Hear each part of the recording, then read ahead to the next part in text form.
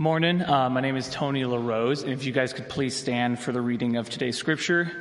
We will be in the Gospel of Luke, chapter 15, verses 11 through 32. Jesus continued, "There was a man who had 2 sons. The younger one who said to his father, 'Father, give me my share of the estate.' So he divided his property between them. Not long after that, the younger son got together all he had and set out for a distant country, and there squandered his wealth in wild living. There he had spent everything. There was a severe famine in the whole country, and he began to be in need. So he went and hired himself out to a citizen of that country, who sent him to his fields to feed pigs. He longed to fill his stomach with the pods that the pigs were eating, but no one gave him anything. When he had come to his senses, he said, 'How many of my father's hired servants have food to spare, and here I am starving to death? I will set out and go back to my father and say to him, Father, I have sinned against heaven and against you. I am no longer worthy to be called your son. Make me like one of your hired servants.' So he got up and went to his father. But while he was still a long way off, his father saw him and was filled with compassion for him, and he ran to his son, threw his arms around him, and kissed him. The son said to him, 'Father, I have sinned against heaven and against you. I am no longer worthy to be called your son.' But the father said to his servants, 'Quick, bring the best robe and put it on him. Put a ring on his finger and sandals on his feet. Bring the fattened calf and kill it. Let's have a feast and celebrate. For this son of mine was dead and is alive again. He was lost and is found.' So they began to celebrate. Meanwhile, the older son was in the field. When he came near the house, he heard music and dancing. So he called one of the servants and asked him what was going on. 'Your brother has come,' he replied, 'and your father has killed the fattened calf because he has him back safe and sound.' The older brother became angry and refused to go in. So his father went out and pleaded with him.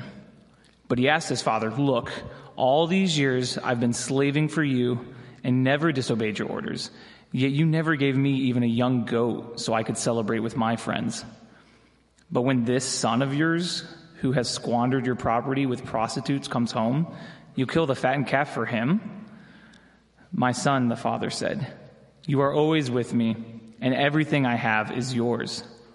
But we had to celebrate and be glad, because this brother of yours was dead and is alive again. He was lost and is found.'" This is the gospel of our Lord Jesus Christ.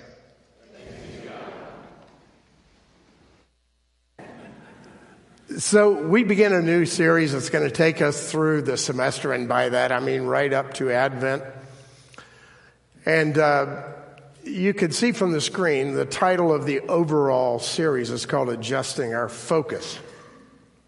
When I was a kid growing up, my father, who was really quite a good artist and certainly a perfectionist, he was given by someone an old German-made camera.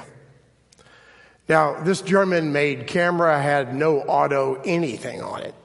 He adjusted the lens, the f-stop, everything. And when we were doing something or we were on vacation, he'd get us to all line up. He was never in our pictures, by the way, because he was always taking them. No such thing as a selfie or a stand. And he would turn it this way and that way, and he'd look at the light and he'd turn it. And all of us were like, "Dad, come on, just take the picture." But he had to have it right. And a big part of getting it right was the focus. He wanted the subjects, which were us, to have the perfect depth of field in the surrounding. And I got to tell you, his pictures were spectacular. He was just one of those kind of guys, because he always got the precise focus and lighting for the picture. When it comes to us, There's lots of things swirling around us. There's many voices. There's many directions we could take on any number of issues. But what I want to suggest is that since we're created and designed by God, we need to make our focus on Him and His ways crisp and clear.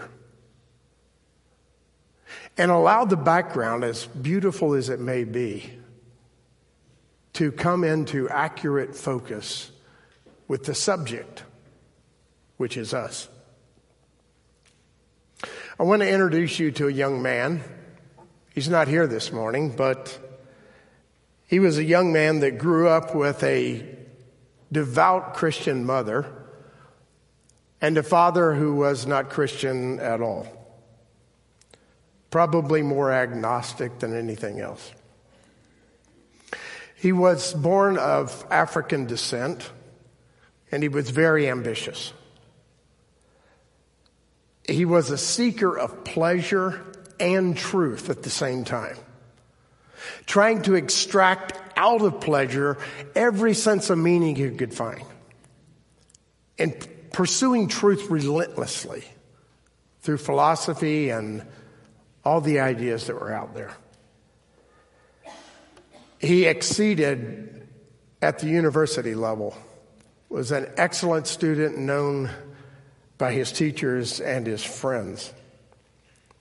And eventually he landed a job as a speechwriter in Washington, D.C. for a very famous politician.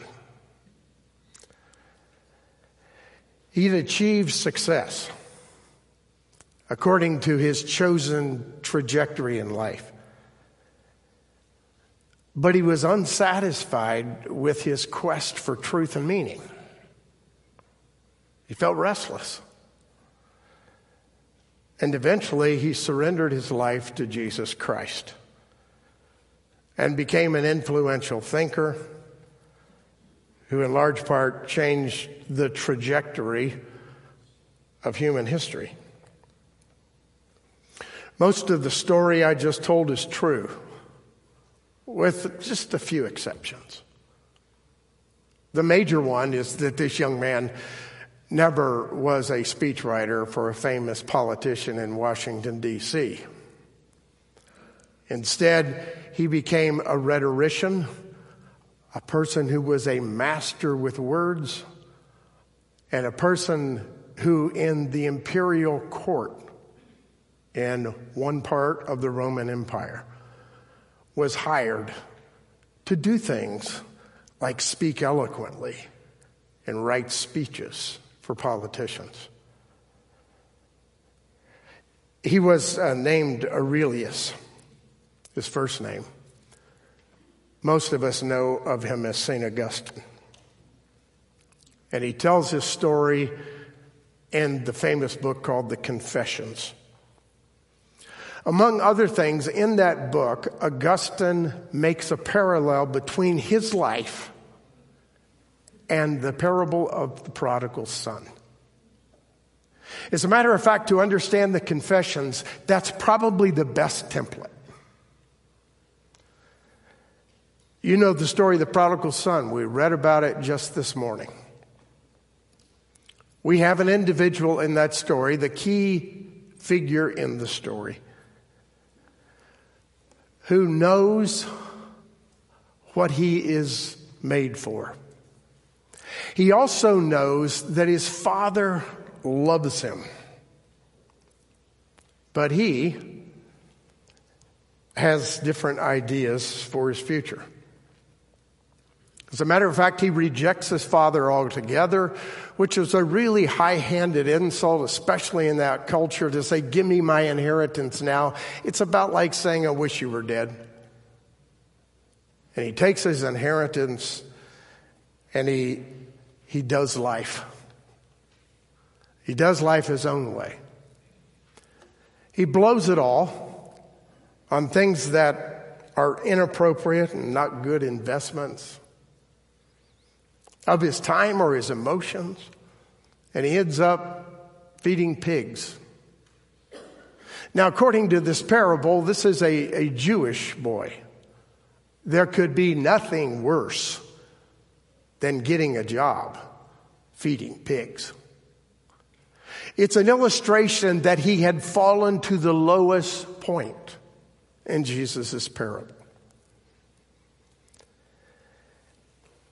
He ends up with the pigs, but he realizes in that moment of distress, I was made for something better. I'm foolish. The only way for me to change this trajectory in my life is to go back to my Father and to repent. You know the rest of the story. The Father opens him with welcomed arms and kisses him and throws him a huge party and puts a ring on his finger. But you also know the other part of the story, the smaller part. The older brother pouts because the younger brother has been shown mercy.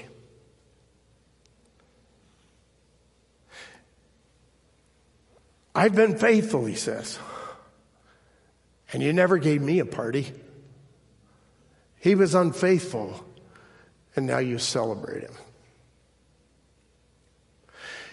This story could be about a lot of things, but I want to suggest it's about at least two people groups. One is those who believe. Those who know their Father, namely in the story, God. Those who are fully aware that their Father loves them deeply. Those who also understand that they were made by the Father, crafted in his image for a particular purpose. And these people who believe in that Father also believe that that Father has their best interests in mind. He's designed them and he knows what is best, and they know in order to achieve the most deep meaning in life, they should follow the Father. I would imagine that that's most of your stories. You get it. You know your Father. You're convinced he loves you. You know his way is best. But at the same time, like me, with all that knowledge, you're still a rebel. I can remember being that radical rebel when I was young. But you know what? I don't want to suggest that I'm no longer a rebel. Why? Because lurking within me is this insatiable desire to do it my way. And routinely, I push the Father aside and say, no, I want this. Thanks be to God, I come to my senses. And like the younger son, I return, except again and again, to say, Father, I'm sorry. I would imagine that in a group this size, there's also people who might identify, you probably don't want to say it out loud, with the older brother. You've done all the right things. You have never broken the rules. And you have a feeling of entitled legalism. You think those others ought to be punished, but they shouldn't be celebrated for sure. You think if anybody should be celebrated, it's the righteous like you. You know, if we're honest, We've actually been both. We've been the rebel and the entitled legalist. So this story is about us, and we can learn from it. But perhaps, unlike some interpreters, I'm going to suggest this story is about others who do not believe. I mean, people who don't believe in God at all. But here's the reality, you see. No matter whether you believe in God or not, and you have friends and neighbors that are in that category, no matter whether you believe or not, no matter whether you think God knows you and has your best interest in mind, you're wrong. There's a sense in which your unbelief does not affect the truth. You were created by God, you are loved by God, and He has a pattern for your life. I wish over the next few weeks, somewhere along the way, a person like that would wake up and understand who their Father is and come to Him. Perhaps that person, perhaps you know. You've got to the place that you know it. You see it, but you haven't yet surrendered your life to God. Maybe you heard about the Father, but it seems too good to be true. Maybe you're wondering how this God, who is way out there and eternal, could actually be a God who cares about this stuff down here. In particular, cares about you. And as you have been in a quest for meaning in life, you've realized there's so many alternatives out there. Just like Augustine, you've chased after many of them, trying to find your own way. And at some point, I hope, if not now, in the future, you will get overwhelmed by confusion and disappointment. Because the confusion and the disappointment can bring you to God. I hope that if you have not come to the Father, somewhere along the way you'll stop and surrender. And I hope for those of you who know the Father, you'll remind yourself that you need to return to God's design for your life over and over again, because there's competing voices concerning the deep meaning of life. So this is a sermon about upcoming sermons. Don't think I've ever done it that way before. I'm not going to launch into the rest of what we'll talk about. I just want to stir your curiosity and invite you in. This series is about adjusting our perspective on life for believers and unbelievers alike. Because deep within us, we want to go our own way.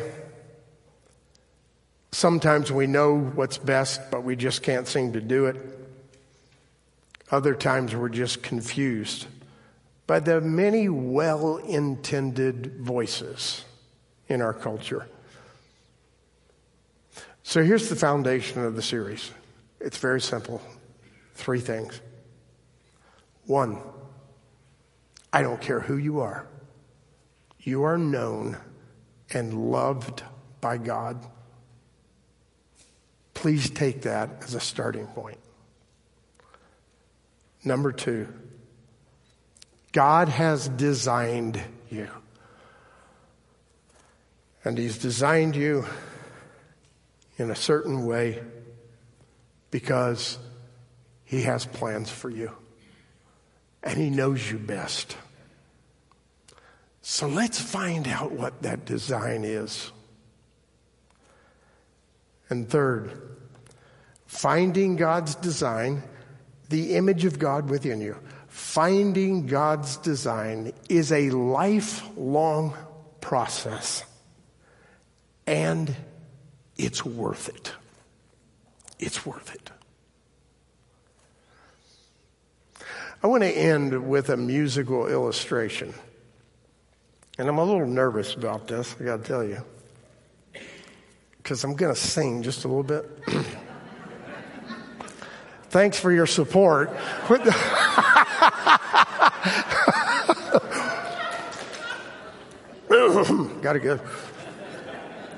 Got to get it just right. It has to do with the beat in music. It has to do with timing. There's a thing called 4/4 time. There's a thing called 3/4 time. There's a thing called 6/8 time. Don't ask me to demonstrate that. But I've done enough music to be able to feel the beat. I know the downbeat. It's just there. It's way deep inside me. I can hear it. Nobody needs to tell me it's 3/4/4/4. I get it. Some of my really good friends don't get it. So one of them is Dan. Hey, last week he called me Uncle Bob, okay? Dan does not get the downbeat, okay? And when I'm sitting close to him and Adam invites us to clap, or Marietta, you know what I do? I clap off time to see if Dan will follow me, because he can't hear it. And he actually does it sometimes. I'm not kidding you. I used to do this with John Mangrum, who was also, in terms of syncopation, really challenged.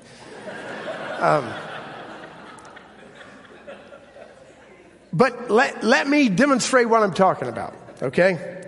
Here's a song that you all know and love. It's called Crown Him with Many Crowns. And it's in 4/4 time, at least in our hymnal. Right? It goes, crown him with many crowns, the Lamb upon his throne. You feel the downbeat because I'm emphasizing it? Here's another song that you love very well, but it's in 3/4 time. Amazing grace, how sweet the sound. Feel the downbeat? If you don't feel it, that's okay. If you do feel it, you know this feeling. The feeling of trying to keep 3/4 in a 4/4 song. Crown him with many crowns. Where am I, Lamb upon his... It doesn't work. It doesn't work.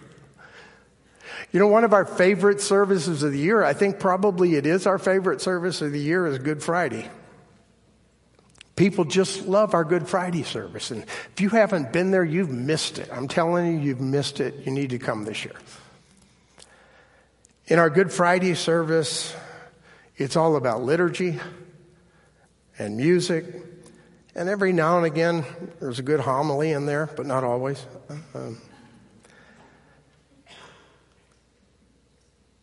But there's one particular part of Good Friday that has emerged as most people's favorite. It's when the men's chorus sings, "And Can It Be?" Remember that, for those of you who've been here before? Now, 4/4 time and 3/4 time is pretty simple. But you know what's not simple?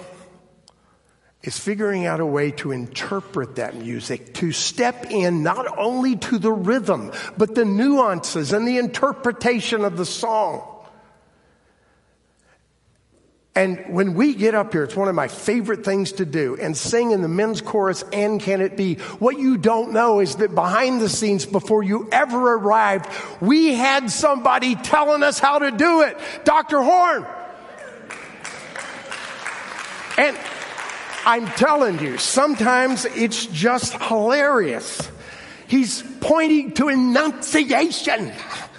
Other times, he's talking about breathing at the right time and holding your breath longer. And if you can't make it to the end of that note, just take a quick breath and hold it again.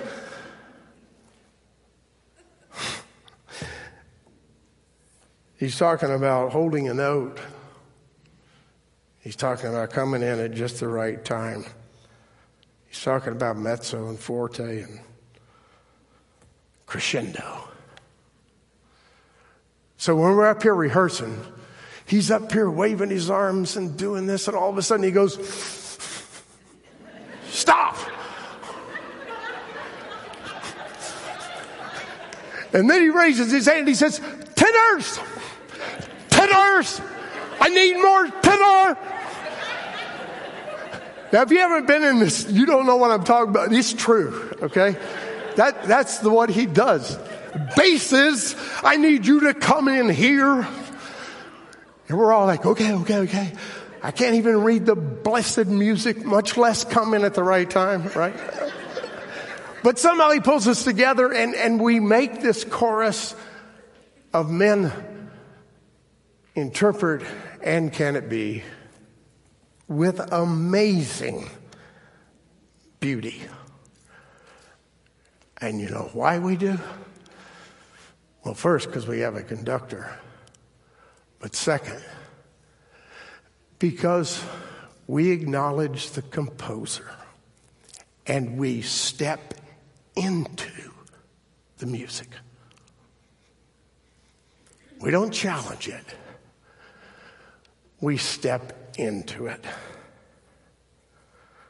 So my hope is that in this series, as we adjust our focus on the design God has for our life, let's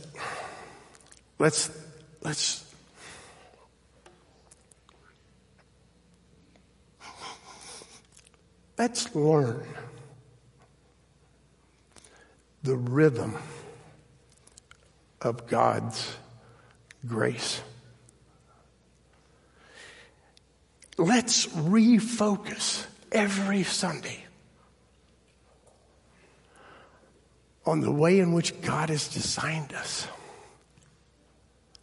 And third, let's enter into the music of that divine composer and find joy and peace in a symphony that was made by God. Will you pray with me? God, I thank you that we're not alone. I thank you that you didn't say, hey, glad to see you, figure it out. You didn't tell us to make our own way, to figure out meaning. What you said to us as our loving Creator is, I love you, and I know you, and I have a design for you. And then, God, you invite us into that design. You ask us to participate in the music that you have composed. And we admit, Lord, we often get off beat. Sometimes we get so frustrated we run away. But like the father in the parable, it seems like you just keep watching for us to come back. So may your love overwhelm us and your wisdom surround us. And may we learn to walk with you. In the name of Christ our Lord we pray. Amen.